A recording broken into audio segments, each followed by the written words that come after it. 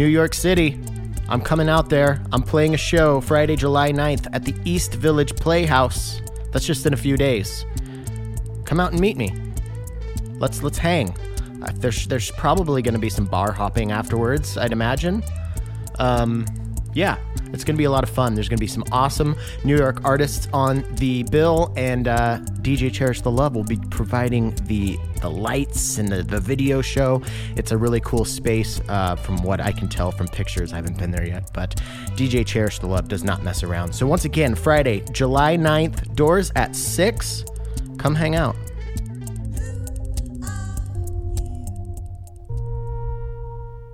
This week's episode is brought to you by Playtime Engineering's Blip-Blox and Blip-Blox After Dark. These are where toys and synths collide. These are synths that little kids, like 4 and up, can play with and have a lot of fun and actually make music. They're not like those little keyboards that you get at Target where, like, if you buy one for your niece and nephew, it's kind of like a jab to your sister or brother.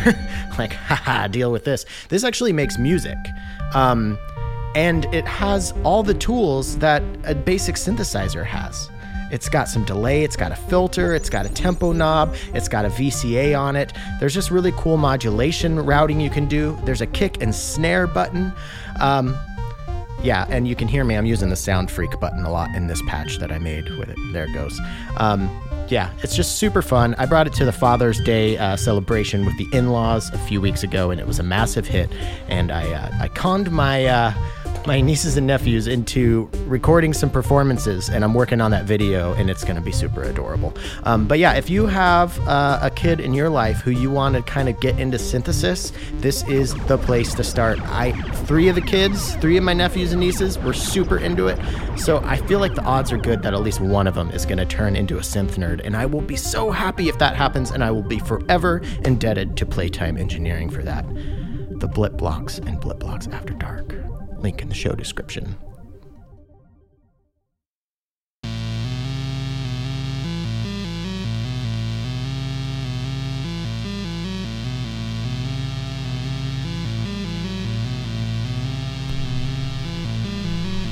Hello and welcome back to Podular Modcast. My name is Tim Held, and I'm really excited to bring you this chat with Kim Bjorn. I'm sure you've read one or all of his books.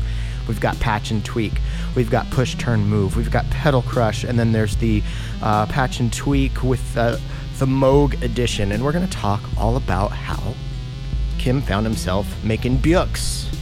But first, I would like to say thank you to our lovely synth shop here in Seattle, Patchworks. If you would like to visit them online at patchwerks.com, you may find all your synthesizer needs there.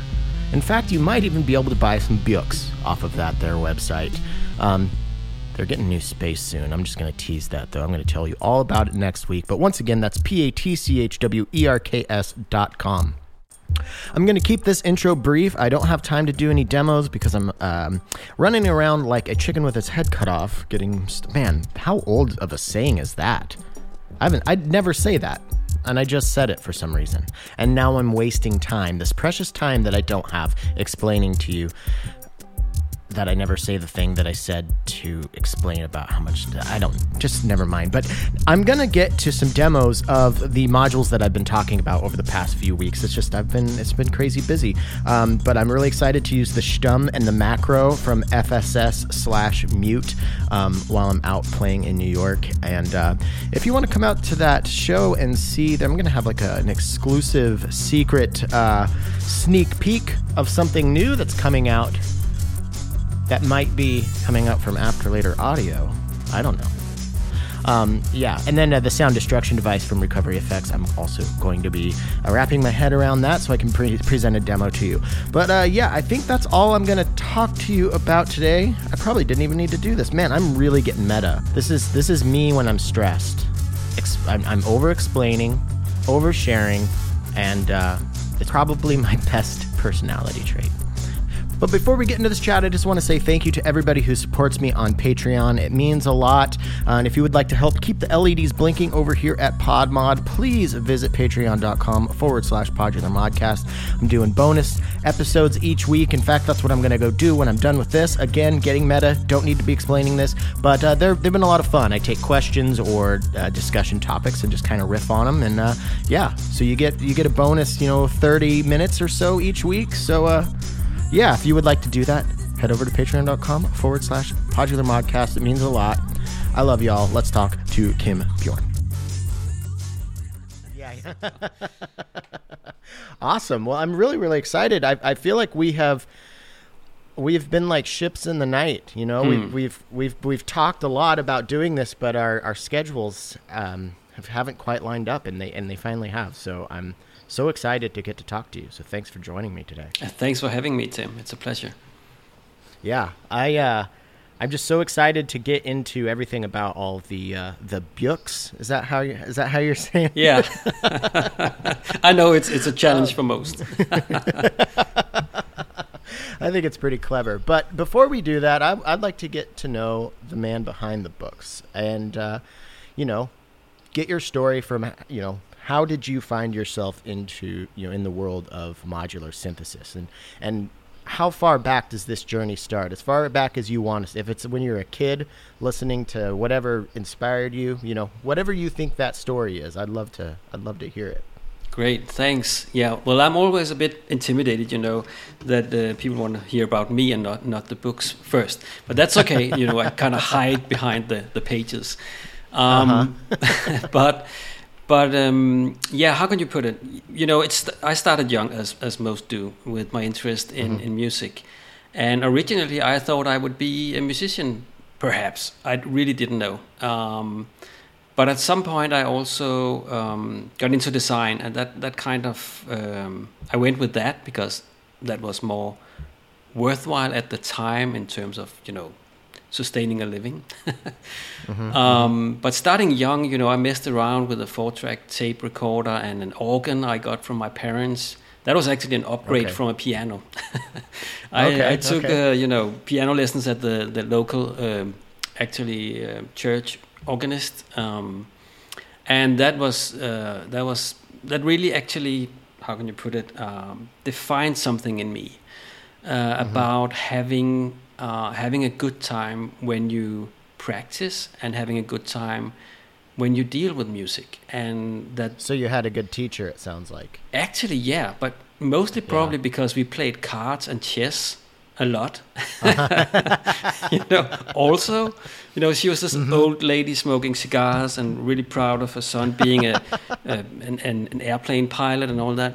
And it was my little sacred haven, going there after school when I was like 7-8 years old, and actually finding someone who understood what this was all about. Putting your fingers on the keys, and getting an expression out of it. So that kind of defined something in me, or how can you say it? Awakened something in me, I think. A resonance of some kind. And I went on to do the usual stuff, playing in a youth band, in school. Had an awesome teacher there also. I played my bit of, Beatles songs and the Doors and all that. We've all been there, I guess, at some point. So that was also my first acquaintance with synthesizers, and I went home and wanted to upgrade this organ, which I kind of tweaked in every way I could, also with the tape recorder. And I started buying a Casio CZ5000, which was my first, that was my venture into synthesis, and I was like, whoa, this is cool. I actually scored like a 20-minute local movie. Really boring movie actually, but I made the tracks with the sequencer on the Casio, and that was for me that was like, whoa, I can do all this myself. And then it went on from there, all the through the 80s with the different music gear, like the first Roland MC sequencers and all that stuff, sound modules of any kind. But I think also the inspiration I got for all this was really the local library, which was also my haven when I was a teenager. Going there, always came out with vinyls of, it could be like George Duke, could be Jean-Michel Jarre, the latest pop music, with a lot of synth sounds, because that was new, you hadn't heard those sounds before. And also a lot of science fiction books. That was kind of that mix was for me like I could stay in my room, the whole weekend. So that was, and somehow I sometimes still find myself there. 35 years later. Yeah, right. But I guess we can all, relate to that kind of revisiting some of youth's like sacred moments. I don't know if that gives an impression of me or my journey, but obviously there's a lot went on from that since that. Now, when you talked about design, what were you referring to there? Like, were you like circuit bending stuff, or were you designing your own circuits, or? Oh no, not that actually. I did some soldering because I actually wanted to be an electrical engineer at first, but somehow I found out I was good at drawing stuff, with a pencil, and that kind of turned me on to doing visual design. I did my little bit of graffiti also, most illegal actually. I was not a bad kid, I think. So I was the very nice little kid. So and so I did small graffiti pieces just for the bad boys to leave me alone and all that. You have to get by somehow. Yeah. Well. So that's so it actually became graphic design and production, which I then went into, and I really had apparently something around that really worked well for me. But I always, continuing that journey, I always had some kind of keyboard with a built-in sequencer, just stuffed back in the back of the room or wherever, so I could get that part out of me also. So did you study like graphic design or anything at university or anything like that? Or? I studied at what we call, it's basically a bachelor's degree now. It's called the Graphic College of Denmark at that point. Now it's the Danish School of Media and Journalism. And I was there for only 2 years, and I took an extra year actually about typography and readability. And that's actually also where I met, the deconstructivism guys in the graphic design world, one of them being Jonathan Barnbrook, who now actually plays Modular, and as you know, designed a lot of the covers for David Bowie. And so sometimes circles go around. So that's interesting. But as part after that, I actually got employed at the school as a teacher. And nice. That was nice, and it was kind of okay. I get a steady job, and I had a little kid at that point, my first daughter. I got to be a parent in a young age. So basically, I've always found myself doing stuff at the wrong times, but that's just a whole other story, or maybe not. But apparently not with Bukes, I guess. Yeah. So. That was really nice, and part of the job was actually to document the research you did and present it in an organized way for people to digest, and that was in terms of articles, but also books. And I did my first book actually when I was in the 3rd year in school, and that was a Danish and English book about readability and typography, and it was called In Black and White, of all type things, but I think it worked really well, and it was like the first collection of readability investigations around the world. So I kind of grew into this bookmaking thing. It sounds like the perfect kind of like background and different backgrounds that kind of culminated in the books. Definitely, that was kind of my, being able to merge these two passions for music making and music technology, and then design, the visual side of things, and also communicating this stuff. For me, that was like, wow, this is actually happening. This is kind of where I've been meant to be, probably. We always find ourselves drifting in different directions, but for me, things just came together somehow.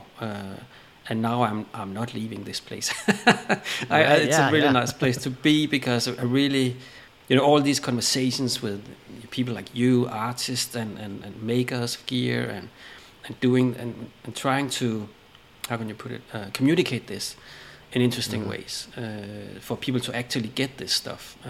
That for me has become, something I'm really leaning into it, at least. So that's the way I would put it. The passion shines through just in the quality of the books, not only in how they're, how they're looked and how they're presented, but how they, the flow of them, the combination of, entertainment and education. So Thanks. I was going to ask if you had an education background, but you just told me you did. Are you still in Denmark? Yes, I'm in Copenhagen right now. Okay. I've been here for like a year and a half, like everybody else is staying at home. Right. So, but I'm really looking forward to travel again. And with this stuff, I could basically work everywhere. And actually last night we had a great modular gig. The first time a lot of us had been playing for a long time. It was just like, wow, so much time had been passing with all this virtual stuff, and now we could finally meet and enjoy. You could feel the sub bass again and all that stuff. It's just just describe to me the general mood and just how was there just kind of like a glow? I just picture there's like a happy glow in the room with something like that.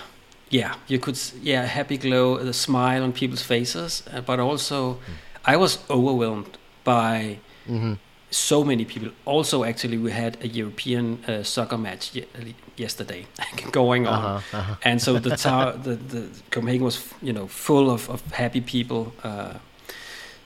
And we tried to we could get our music got heard at least, so that was nice. But that's great. And a lot of people actually. But people were so. It was also a lot of the locals that are into. Some of them are into modular already. Some are just into other ways of music being created, and so there's a lot of interest, and we have this group that meets up once a month and trying to, how can you put it, we're trying to sow the seeds for a good modular scene in Copenhagen. That's awesome. I'd love to come out there. When my sisters were in high school, my family had I was like 2 years out of high school. We had an exchange student from Denmark named Camilla, and nice. It was really awesome. She's cool.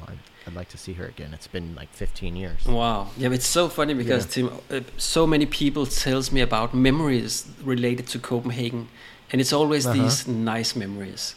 Usually, that's what I hear about, at least. I've heard a few nasty ones, but that's another story. But and I think Copenhagen is this. Probably idyllic. Is that how you put it? Or, people have this.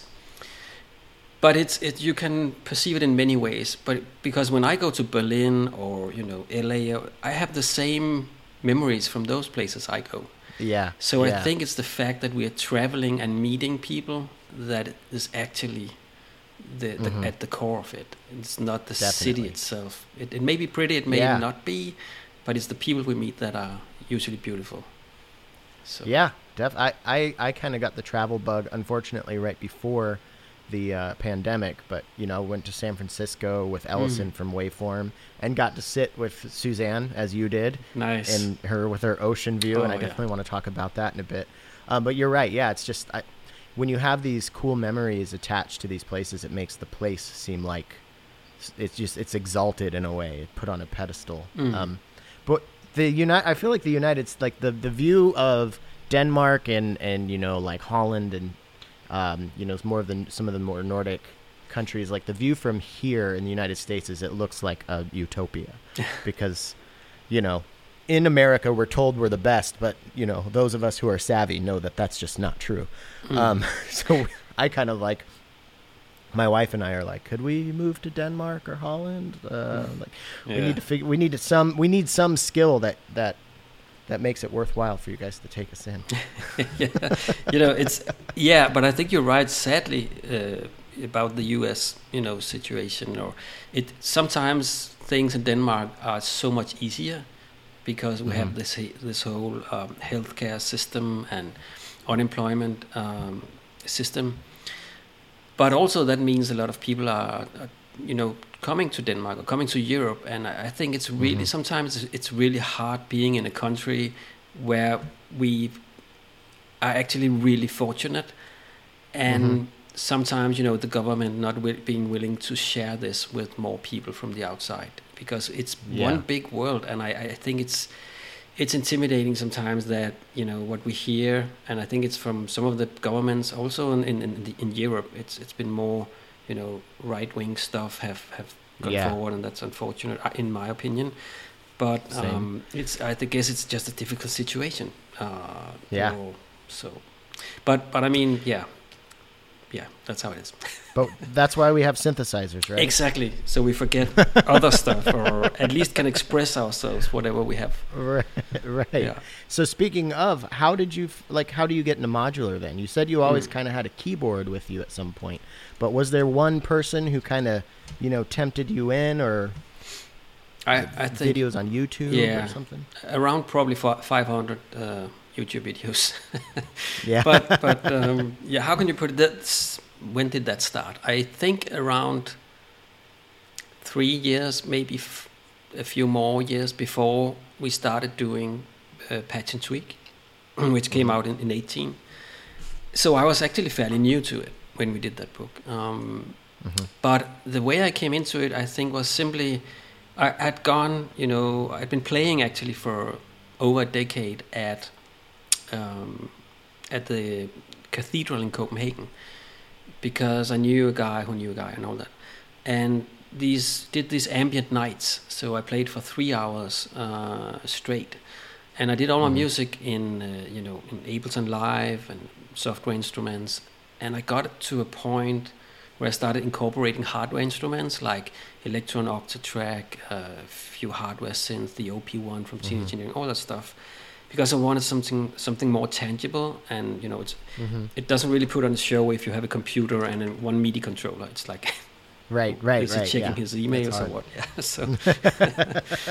So and I also wanted, I think as musicians or as creatives in general, it's really important that we challenge ourselves and learn new stuff. And I think it's also an urge most of us have.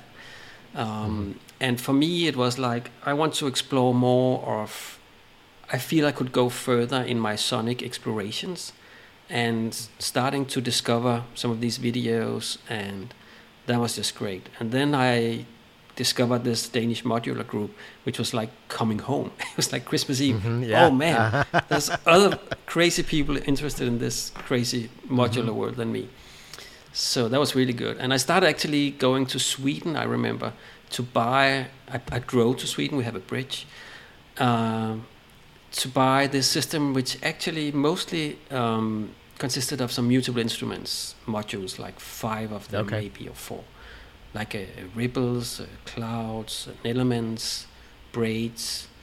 That's pretty powerful system there. That was I could see that making somebody fall in love, because like just everything from mutable, just there's something so alluring about their sound. It's just. Definitely. It's just it's so easy to make it sound so good, Yeah. Maybe too easy sometimes. Yeah, for me, sometimes.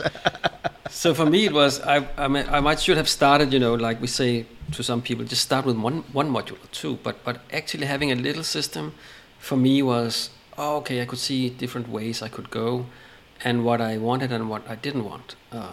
So I started the whole journey like everybody else, trading modules and trying to find my way into it. And at some point I got to this conclusion that I can watch so many videos, but maybe I should make some music also. And so I thought, is there a better way to explain all this stuff to people? And fortunately there was, at least for me, and luckily for a lot of other people too. I think we learn in different ways, and videos are great. Obviously you got the sound, but sometimes you need, an overview and sit down with something and dive deeper. and that's where I wanted to do this. I had never, trust me, Tim, I never imagined I should do books for the rest of my life. Yeah. I was very much into digital design and websites and apps and all that. The future, Right. Well, it's kind of, I've never really thought of this. It just occurred to me, but it's kind of perfect to still be doing the physical books because this world of modular and pedals and everything and hardware synths, it's like everybody is kind of we of course you can do anything on a computer now, but like computers are just so ingrained in our work and our just daily life that we want this tangible object, like you said, like when you started incorporating hardware. And I think that's where the books really come in. I love just sitting down. The smell of them, the looks of them, the way the spine creaks when you open it, that whole thing, it's part of the experience. And I think that just, that really works within this world because we're all so into that tactile and analog, really. I mean, the world is analog, isn't it? I mean, right? Tangible at least. And I think actually with Push Turn Move, the first book, that was what appeared to a lot of people. I think one of the first backers that picked up his Push Turn Move book at it was Synthfest in the UK, where they could come and pick them up, those that were local, and opened it right away and sniffed the pages. Like, this is great. And as you say, the feeling, the sound of opening the book, and when science also shows we learn better actually by touching the object. We get the information from. And so with books, that's certain, and that's even better, I think. Yeah, and I love that you have. I mean, I don't want to jump the gun. I don't want to dive right into the books yet, but I love that you have the online resource for like drawing your own patches and stuff like that. So I think you've done a really good job of integrating the digital and the analog. Thanks. So it's funny you mentioned that when you started doing the books that you hadn't been into it very long, and that's kind of similar with the podcast. I got into modular, I think, in like July, and then I started recording my podcast that November. And wow. It was, and I think there's something. I'm wondering if there's something to that because I'm thinking about Ellison from Waveform magazine, and he came over and did a podcast with me at my house because we were talking about his Zorx controller, and he didn't have any modular stuff, but I wanted that Zorx controller. So I traded him his first modules for a Zorx controller. And then 3 months later, he's like, I'm starting a magazine. There's something about the excitement of getting into, modular and hardware instruments that just, if you're an enthusiast, especially like with some sort of bent on education like you have, and I kind of had a similar thing. I taught in grad school, and I'm an instructor now. There's just something about that enthusiasm mixing with that kind of background that just compels you to do something like make a book or a podcast or something. I kind of just rambled. I don't know if that was a question. But I totally agree. I can pick up on it, but because I totally agree that the enthusiasm makes you want to share what you've learned. And I think that's why so many awesome people actually do these videos, at least in the beginning, because they just start sharing this. Even if it could be music, just a patch, or I discovered this. And I really like that, that we are actually growing as a community, whatever, or as people, by sharing stuff with each other, sharing knowledge, sharing experiences.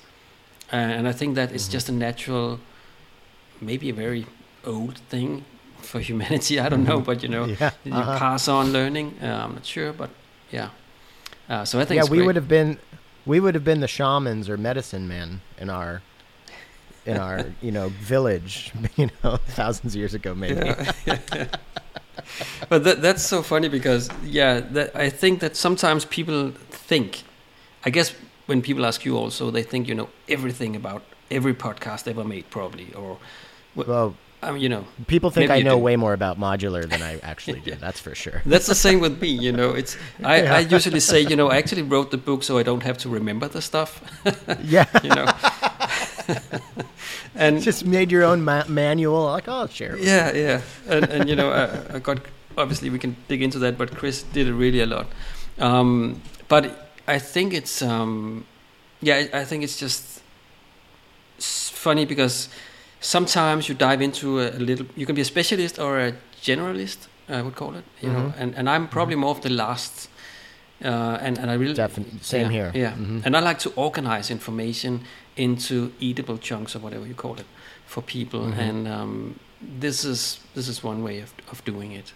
I'm not, as you can hear, my voice is not really a deep American podcast voice, you know.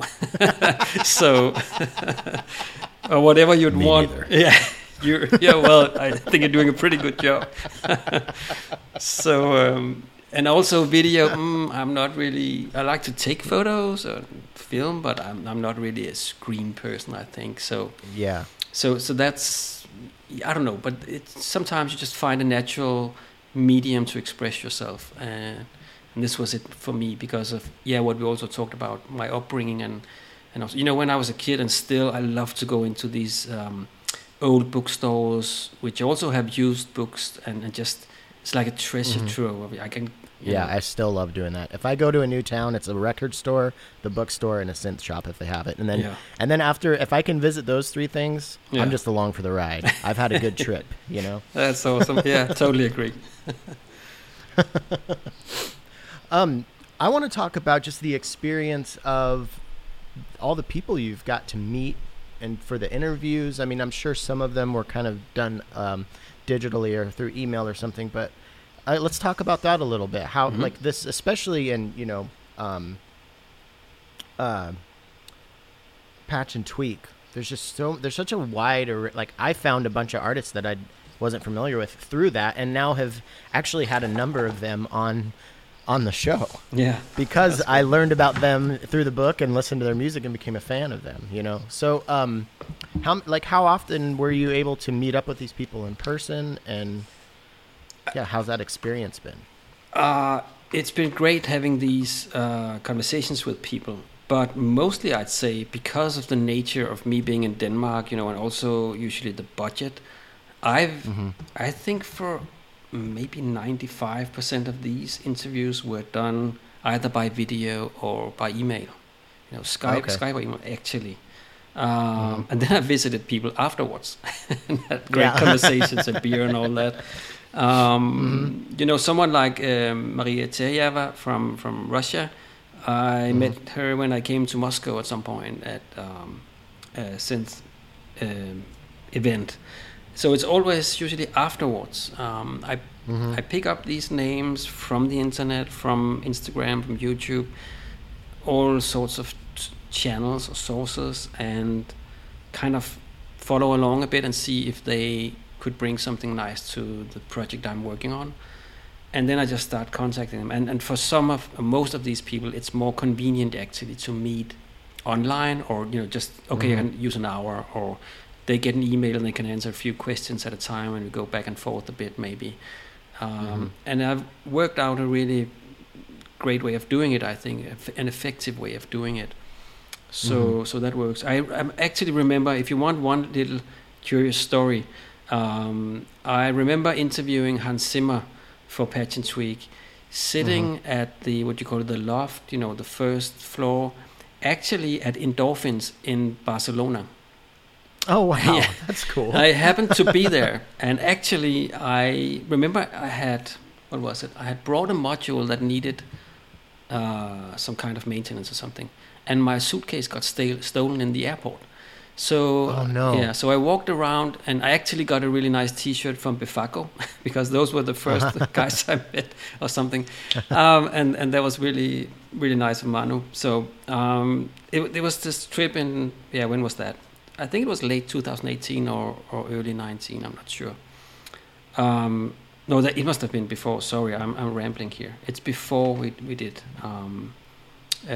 Patch and Tweak, obviously. So, but I interviewed him quite late in the process, actually. But I remember sitting on this loft, and it was like 35 degrees Celsius or something. And right now it's also pretty hot in Copenhagen. We have a heat wave or something. But and he could actually, he was sitting in his LA studio, And I was sitting in this loft, and someone in the apartment above used the restroom at some point, and you could hear the flushing. So he was like, he was probably coming out in surround sound in his studio. I don't know. I was so like, oh, I'm sorry about that, So there are small funny stories like that once in a while. Yeah. And then he used it in the Tenet soundtrack. Probably, yeah. Pitched it down or something. I mean, so that's something I get asked kind of relatively often, but I'm curious how you, like, were you nervous for that one? Like, I generally don't get too nervous, but there's been a few people I've talked to that I've gotten pretty nervous about, and I feel like Hans Zimmer would be somebody that I would be worried that I'd maybe clamp up. Yeah, I think I was obviously in the first time, but he actually reached out after, or wrote someone, actually Axel Hartmann, the synth designer. He asked him about where he could get Push Turn Move. I saw that online. And I wrote to Hans, and we communicated a bit, and sent him Push Turn Move also. And so he got back, and I think he actually gave Push Turn Move, among others, to Junkie XL for a Christmas present or birthday present. Oh, nice. So nice. There's these nice things going around. And obviously I was nervous also because you have a PR agency in the background, kind of, how would you put it, keeping track of time and all that. So I was a little bit, okay, let's see how it goes. But usually my experience is that these people, no matter how big a star, whatever, when it comes down to this, they're always friendly, welcoming, and always willing to share, especially also gear stuff and the nice stories. Yeah. And so that it was a really nice conversation. I really enjoyed that. The same with Trent Reznor from the Patch and Tweak with Moog book. We had a really nice conversation. Really great guy also. And that's some of the moments you remember, obviously also. Yeah. It's funny. It's like people like Hans Zimmer and Trent Reznor are people that I would love to have on this podcast, but I've never even thought to ask because I'm just like, honestly, I'm kind of like, when I think about it, I get anxiety. I'm like, I'd be afraid. Yeah. but they're just people. I don't. One thing that I've learned, even talking with some of the people that I have been nervous about, once you get in the flow of the conversation, people are people, and it's pretty fun. I like that you said that, it's like you've more have hung out with the people that you've interviewed afterwards, because that's something that we probably have in common, like, because we get to talk to all these amazing people in this scene, whether it's the artists or the makers, we get to talk to them and have intimate conversations with them. Then, I've developed friendships with quite a few of these people and have hung out in person afterwards and have maintained as close to a friendship as you can without ever having met in person. Yeah. But, through instant messaging and text messaging and stuff. And that's been really, really rewarding. It's, and I imagine you've had to have experienced, I mean, you kind of mentioned it earlier, but are you kind of, do you find yourself being like, oh shit, I didn't realize I was going to be friends with so-and-so, but now because of this book that I made, I am. Yeah. I think it's also to comment on the other thing you said about reaching out to people. What I learned with Push Turn Move, I was like, I saw myself as just this guy from Denmark. Nobody knew me in this world. At least I was actually being used to being quite known in the graphic design world in Denmark, actually, because I did a lot of talks and I did my books and all. I actually did some books in Danish about design also.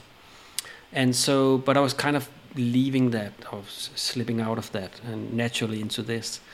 But my first, was actually head on with Jean-Michel Jarre for approaching him about Push Turn Move. So that's a big one too. Yeah, that's and that was through a friend I worked with, Klaus, who's a dear friend of mine also. And I was told I got these 15 minutes, the famous 15 minutes you get before, after sound check, whatever. And journalist was waiting, there was another journalist coming, and I had, when I got the message, I had like 7 days to prepare something. And I did a mock, I did a lot of layouts, finished, because I wasn't, really, am I going to do this or not? Or, I wasn't really sure. But feeling this and getting this enthusiasm from Jean-Michel was amazing. He thought it was an amazingly great idea. He said, and he thought it was so great that we wanted to do it on Kickstarter. And so I came out like, after I think 25-30 minutes, I came out like, whoa, what happened here? And I sat in my car and I said, okay, I'm gonna take some notes now on my phone just about what I experienced. I was like, I couldn't really believe it, because that was also the point where I realized, okay, now I have to do it. Actually, I really have to do this book for real. And also, it was easier to get other people in on it. I could say, well, Jean-Michel is writing the foreword, Absolutely. So obviously, so that was a great help and huge, thankful for that. And also, again, it's I usually also find out that it's not so hard to get in touch with people as you might think in your own head. I've definitely. People are like, when I had Daedalus on there, how did you get Daedalus? I asked them. Yeah, exactly. and you don't get anyone on if you don't ask. So that's the first thing. You have to do it, and you have to ask, and you have to, if they say no or not now, you have to ask, oh, well, later, or can we do something else, or, And so I also was extremely annoying, probably to some people, or persistent, because I really wanted them in the book. So I think that's also part of the way I did this. Obviously, always being polite and all that, but just being, is it persistent? Yeah, or insisting on this to happen, actually. And now it's less of a problem, because I can just send a few books and they say, okay, we can see. That's fine. So that's got it. I mean, those are excellent, but expensive business cards. Yeah, and they take up a lot of space. You can't really. You can't have 200 business cards like that when you're on the plane. Right. And people complain they can basically they knock you out if you fall asleep with a book above your head. So, but that's the way it is. I can't help it. Yeah. So, it's funny you mentioned this is. I don't know if this is interesting to people listening, but it's interesting for me to talk to fellow. We occupy a similar territory in that we talk to the same types of people about the same types of things. And there's something that you said, like that way you felt after you came out of that first interview. I still get that. I would say my experience with doing this podcast is sometimes if I have something scheduled for like a few hours before it, I'm kind of like, I'd rather just, it's something I have to do, But every time I start the conversation, I am in, that feeling is instantly gone. And afterwards I am energized and full of like, it's just like a warmth that I feel when I have, because I get to talk to enthusiastic people one-on-one for an hour.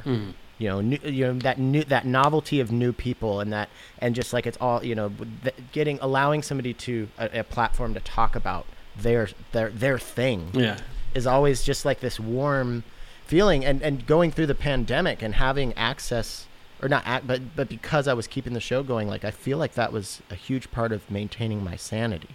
So I'm wondering if like with working on the books, because I know I'm sure you're working on a new one, like did you find something like that happening, like with just kind of keeping a social life alive and the best you could? Actually, with all the books, with the first one, where I started alone, and I was, if we hadn't done the Kickstarter, I would, I'm really good at self-doubt, actually. Just to be honest. Me too. Yeah. Me too. And I think it comes with all kinds of self-expression, that there is always some part of you that, is this going to be good enough or whatever? I don't know, but at least for me, it's a thing for me, but I'm working on it. So, but also, I had days where I was just like so afraid of actually doing the book, because what would everyone think about this? Would it be a failure or whatever? So that I couldn't do anything. But when I had a scheduled interview with someone, it forced me to go to the computer and do it. And afterwards I was always experiencing the same thing as you're mentioning, this warmth, this connection also. There's actually someone having a passion as big as me or even bigger, for this topic, and that feeling, that reassurance of you are not alone, and especially in a pandemic like we are still somewhat going through. I think it's so important that we have been able to connect, online. And for me, every time I've been having a Skype meeting or Zoom meeting or whatever, we all use all these platforms, right? So it's just left me with this, I am connected. Okay. And obviously when it's real life, it's even better. And yeah. So maybe I don't know, just mention if I talk too much, but with the other books, actually, it's perfect for a podcast host. Having a guest that talks too much, it's absolute. I hope so. That's the case. I hope so too. Sometimes I think, is this too boring for people to listen to? But I want to mention, actually, when I worked with Chris on Patch and Tweak, and when I worked with Scott on Pedal Crush, this was, we had, at some point we had daily online conversations with video. So those two guys just became really close friends. It was really a joy to work with both of them, and I always miss them. And we meet online sometimes. Because also we bounce a lot of stuff back and forth in this process, and it's a really intense process. They would definitely say that if you ask them. Maybe too intense, but when you work with people, sometimes you also get the best up in each other. However you put it, it's a symbiosis. When you see somebody doing, I feel like the best I can do is almost contingent on having another person doing something that I'm perceiving as their best, and they may be having the same thought as me, but through collaboration I find that's where I do some of my best work. Because there's I don't know if it's a thing of you want to just keep yourself honest. If somebody else is trying really hard, you want to make sure that you're trying really hard. It's like being a good employee, but in a more fun way, I guess. Is that kind of what you're talking about? But also it's also you have actually playing table tennis alone is pretty boring unless you have a wall nearby. So having someone to play with, and bounce ideas back and forth, and think, this is great, what if we put a brick on that, and you start building, and in my experience, everything gets better if you are more people, at least to a certain extent. Maybe not with cooking, but doing a book is like cooking also, I guess, or putting this puzzle piece together. And so, when you're more prone to find the right pieces and put them in the right places. And so working with both Scott and Chris was really an honor for me, and really something I also learned a lot from. So that's been really great. And at that time it wasn't so hard to be pushing myself forward in the process, because I had to also push them forward in the process. So that's better. But when you're working alone, you really have to put down these milestones or whatever, and really be sure to also celebrate when something feels good. But I think that when I work, I really, either you probably experience, or everyone listening to this, when you get into flow, it's just, you just go, and there's nothing really stopping you unless you get hungry or sleepy at some point. And then that's how I work, and that's also how I work with my music. When I'm there, I'm really there. That's why I always look so serious when I play music, I guess, but I'm just concentrated. So oh man, that's awesome. It's I remember I was writing my own music for a long time in just in college. I was in bands in high school, and then I'd start writing my first DAW and using just simple drum machines and stuff. And I remember there was always felt like there was always something missing from my music. And then I got back together in a band with my best friend from high school, and that's when I really learned a valuable lesson in my early 20s, mid 20s, that having that person to play with it, because it literally is play. you know. It's, and I think that kind of like is that warmth that we feel when we do these interviews and get to have these conversations with people, and when I get to listen to, like, I'm sure people out there listening to, you know, our talk are getting some of that as well for themselves. And I really do think it's as simple as play, like you said, because really, like, what are we doing? We're making sounds. Exactly. You know, at the end of the day, you know. Yeah, and also it's this call and response sometimes. I remember when I started playing, I actually played some improvised sets with this violinist, and I actually started using my modular at that point, and that was intimidating because she could go everywhere with that violin, you know, in an instant, like this. And I had like, oh, I got to tweak this, and you know, I actually just, and I had really trouble, you know, with that, and also, what if it sounds wrong, or if I play a wrong note? So I actually she recommended a book called Effortless Mastery of, was it Kenny or Ken, this jazz pianist. And I can really recommend that book for anyone struggling with being afraid of improvising or playing wrong notes, or, you know, how to approach the anxiety of playing live, maybe. That it learned me a lot, actually. And also, that sounds great. Yeah. Yeah, it's really, you know, there's many ways to dive into that topic also, but for me it was also, you know, because when you play with someone, and I would urge anyone playing modular not to just sit in their own basement, but actually get out and meet people and play with them. Because just as you say, when you meet up and you play, it is play, it's joy, and sometimes you hit those magic moments when you just feel it, and you can hear it, and everybody in the audience can hear, wow, they just hit something golden right there. And those moments, you can play for 3 hours. If you just hit those moments twice, it's amazing. It's just the whole thing worth. So I love those moments when you do that. Actually, for me, that some of this stuff started back in 2010, when, I don't know if you want that story, but but it's funny because I work with these guys now. I went to Acusanti in in Texas, Arizona, in 2010, in this what's it called, Different Skies Electronic Music Festival. Basically, there's these we also did Karelian Skies in Finland, but I actually just wrote the guys. I found them online, and I was like, this little guy from Copenhagen, and I saw there was one from the UK and one from Finland, and I wrote to them and said, hey, can I be part of this? Because you could actually kind of apply to be part of it. So it's basically where you meet, and you play for 1 week, and you practice and rehearse, and then you do a show at the end for an invited paying audience. Oh my gosh, that sounds like so much fun. Yeah, and I made friends for life that I still have. And, you know, and Mike, my editor, Mike Medley, he was kind of in charge of that project at that time. And so for me, that was also like, you know, meeting up and improvising. I remember one guy gave us a photo.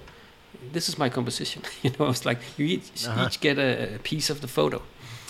And so there was many ways of approaching this, and people came from very different backgrounds.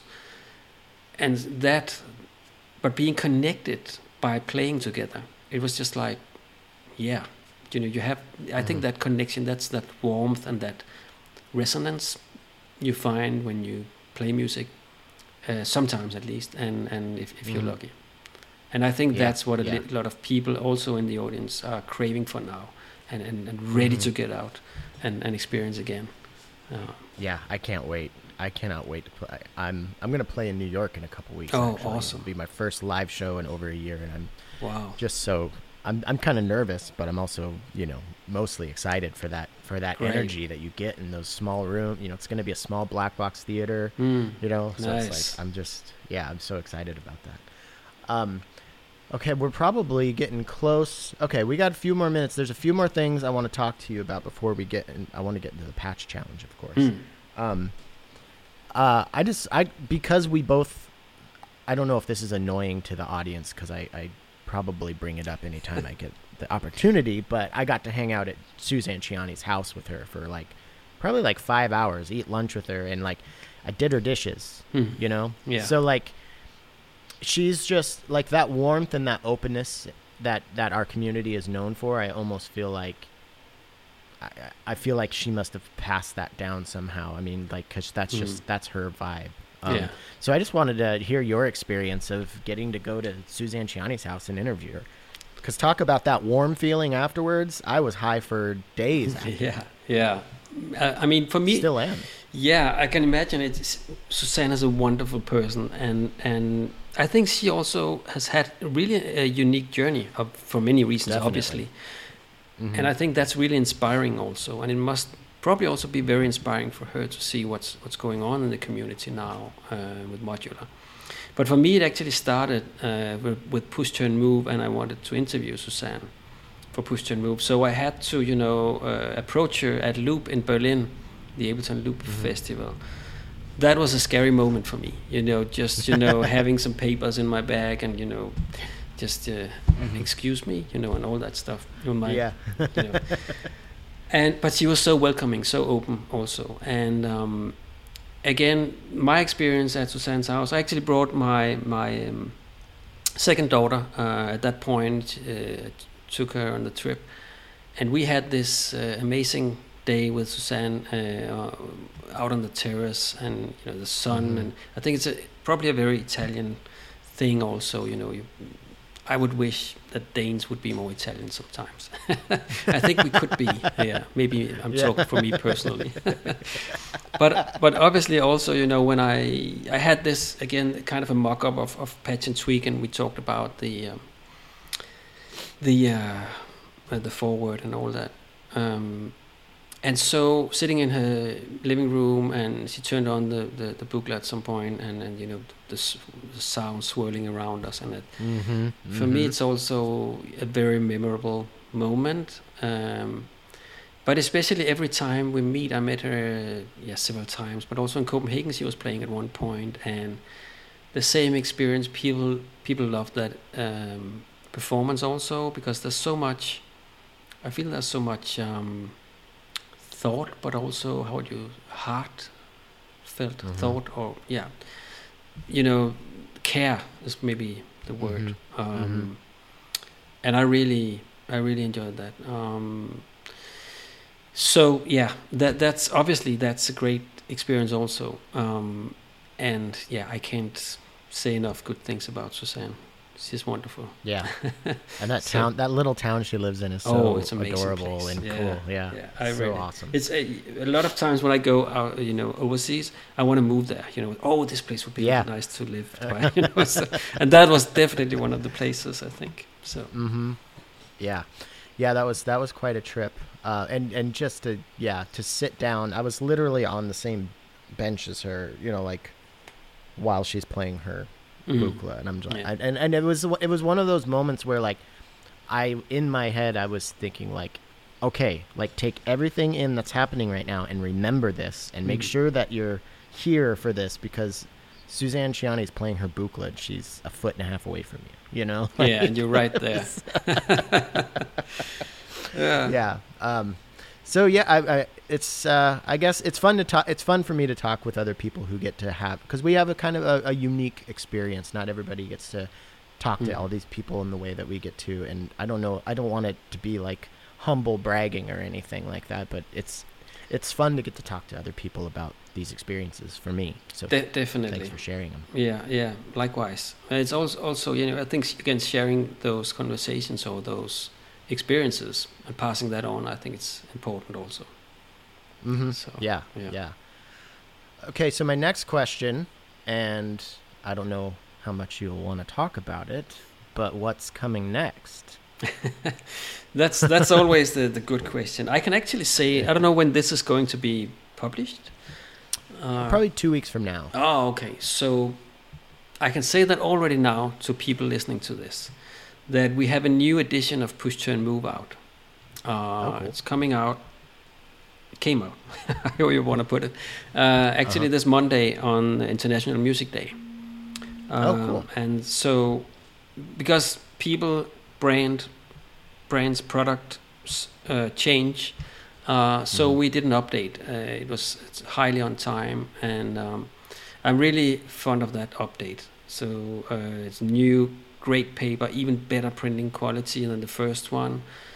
the photos are really nice, and a lot of new instruments in there, and a new interview also, and just stuff updated, so it's a nice, really new edition. And I think if you have the original one from about 4 years ago, it's probably, hopefully, a bit worn by now. If hopefully you've used it a lot, and people might want this new edition, I hope, to be just be up to date and have the right info in there, at least for some years to come. I mean, it was already pretty up to date when it came out. I think actually I was a bit on the forefront with some stuff like augmented reality and all that, but we updated it. So that's what I have been working on. Right now I'm working on, obviously, something with pages in it and a cover, and I can't really say much more. So that's the closest you'll get. Well, that's a big clue. Yeah. Well, I can't tell you this, Tim. I can tell you this, that I'm working on more projects at once, and those projects are, it's definitely something for the synth world. I can get a little bit closer. Okay. So that's where I'm now. Okay. And also, something even bigger for next year, and maybe something more for this year. So I think it's still amazing that we can have just one book out a year, and I can still keep this little business going. And that's really, I'm really thankful for that. I'm really grateful for the opportunity to do this. I want to thank all the readers out there also. Yeah. I think also like the updating seems like a really good idea and a viable idea to keep it going, but also keep it interesting, because this technology is constantly going to change. Like especially in the Eurorack world, I'm sure how many new modules and makers have come out since Patch and Tweak, and that's only too many. couple years old. Yes. Yeah, we have actually updated just a bit. Where if there was a prototype of a module that didn't really became a reality, or just we exchange a few stuff. It's nothing really important, but obviously at some point I'm thinking about, and I've also talked to Chris about what we should do next, because it really seems to be the go-to book for people, and I think a lot of people are also at a point where they want to go further, obviously, with this, and I also do want to do that. Yeah, so, but probably when this comes out, this podcast, I don't know if we have announced anything yet, but in the fall here, the book season is always when it gets dark again, and we get to the holiday season, and we get inside and do more music, and we're not out in the festivals and all that. So that makes sense. Yeah. But definitely, I'm looking forward to share, with everybody, what we're coming with next, and we're keeping the format, the square books the same size. I think it really works, and people now have a collection. Many people. And they look lovely next to each other. That's so great. They're excellent books. That's I'm such a fan. And the latest one, Patch and Tweak with Moog, is like also really a project I wanted to do actually when doing Patch and Tweak, the first one.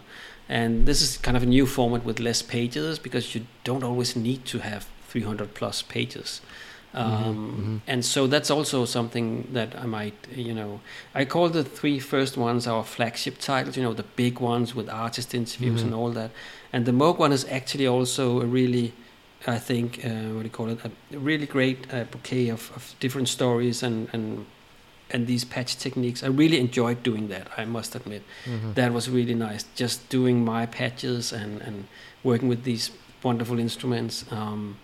So that was really a ride too, and definitely we'll see more different kinds of books from Bukes. I can say that at least. I'm excited. That's great. Yeah, I love that you've kind of covered like a lot of just music technology, basically, and in a really like, I think, robust way. But there's always a little bit of crossover, keeping it in the same world. Which okay, one more question before I give you your patch challenge. Okay. How much better of a synthesist are you because of the books? Much better. Much better. I imagine. Yeah, that's, I've had to do all these patches, and also even with the pedal effects, with having the experts like Scott, and Chris doing their things, because obviously they were the ones doing the body of, you know, the hard work with describing reverb, what's that all about, describing, you know, sequencers and modular, what's that about, and then I was kind of like bouncing ideas with them and chipping in and, you know, talking about my findings, and then some of that was implemented. But you know, being so close to someone again, you know, who knows so much, or just willing to learn and share and research, that's so great. And that's, for me, it's really been a joy. And I think I would say I'm at 300% better synthesist now. I was more like a preset guy in the old days. I just, you know, punched through all the presets, you know, until I got really tired of that stuff. And now I actually really enjoy doing my, you know, soundscaping from the bottom up. You know, I really, you know, you can see my T-shirt. I recently got the Make Noise Strega to come. I love company. that thing. Yeah, that for me has just like this is, you know, right down my alley because of my ambient noisy droney sets. And I really enjoy, you know, the interaction with, you know, the feeling when you really have something that really feels like an instrument. Whether you're building it of different modules or combining it with something, that also makes you a better synthesist, I would say. You know, because you are really thinking about the different parts you put together, or you're learning at least what they can do and not do together.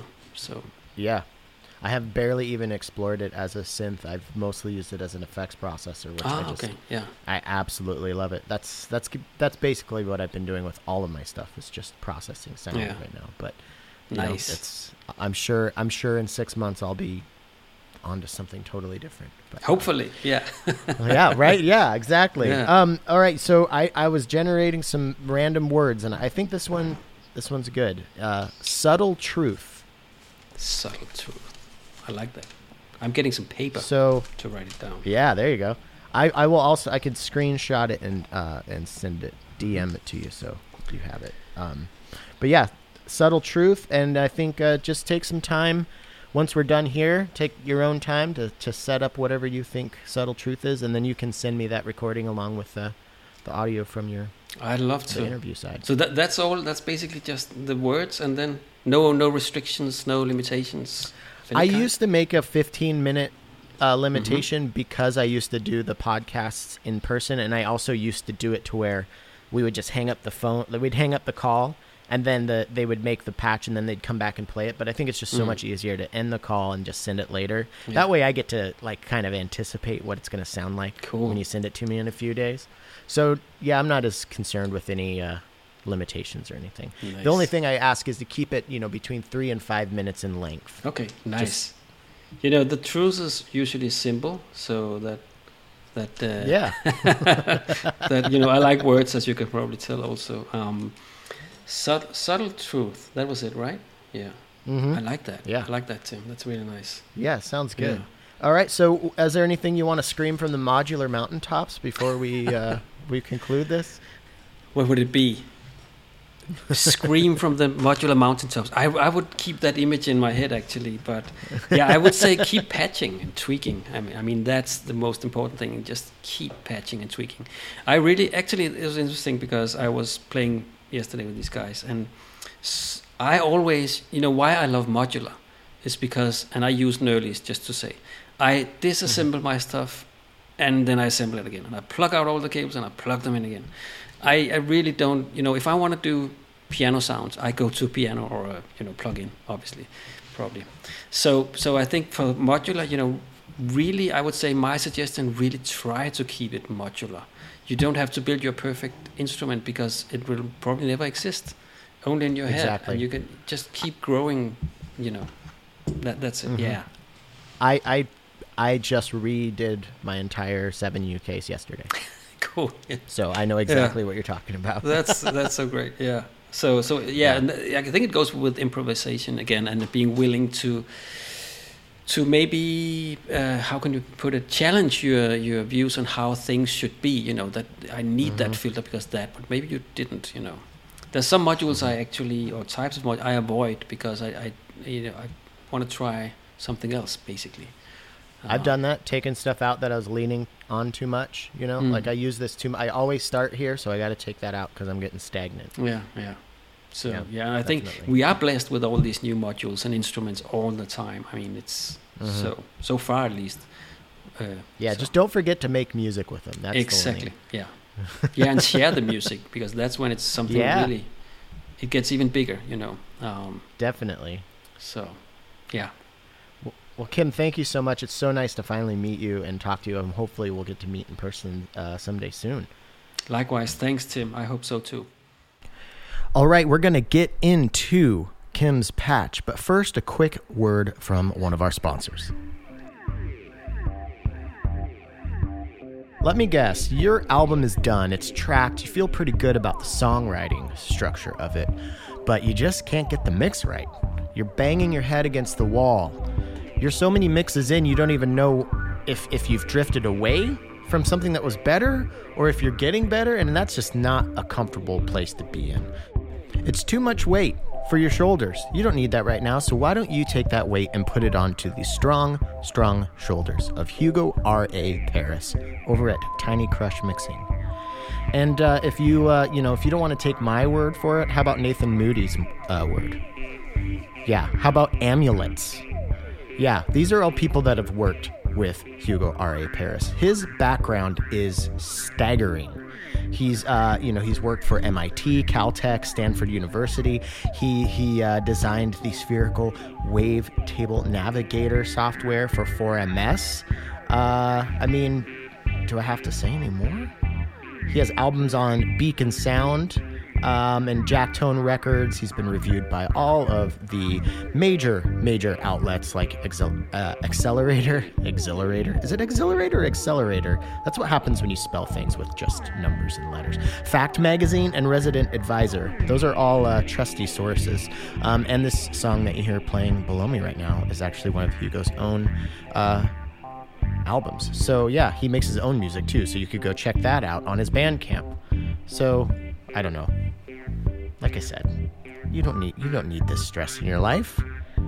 Hand it over to somebody who knows exactly how to navigate this terrain. Tiny Crush Mixing. Link in the show description. All right, let's check out Kim's patch, Subtle Truth.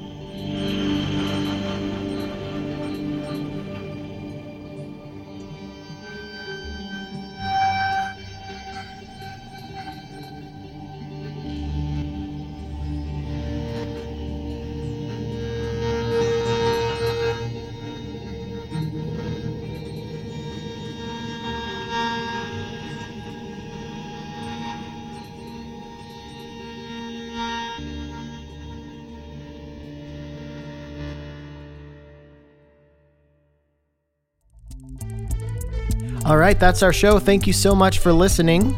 Thank you, Kim, for being on the show. What a sweet soul he is. It was a great chat. Excellent books. Please check out the books if you have not. They're so good. They're right where entertainment and education collide. You can get them at Patchworks, patchwerks.com. Thank you for your continued support. Also, After Later Audio. I keep saying it, and I keep meaning it, and it's getting closer. Keep an eye out on afterlateraudio.com. Lots of cool stuff coming out this summer. And thank you to Needham Woodworks for your continued support of the show. Until next week.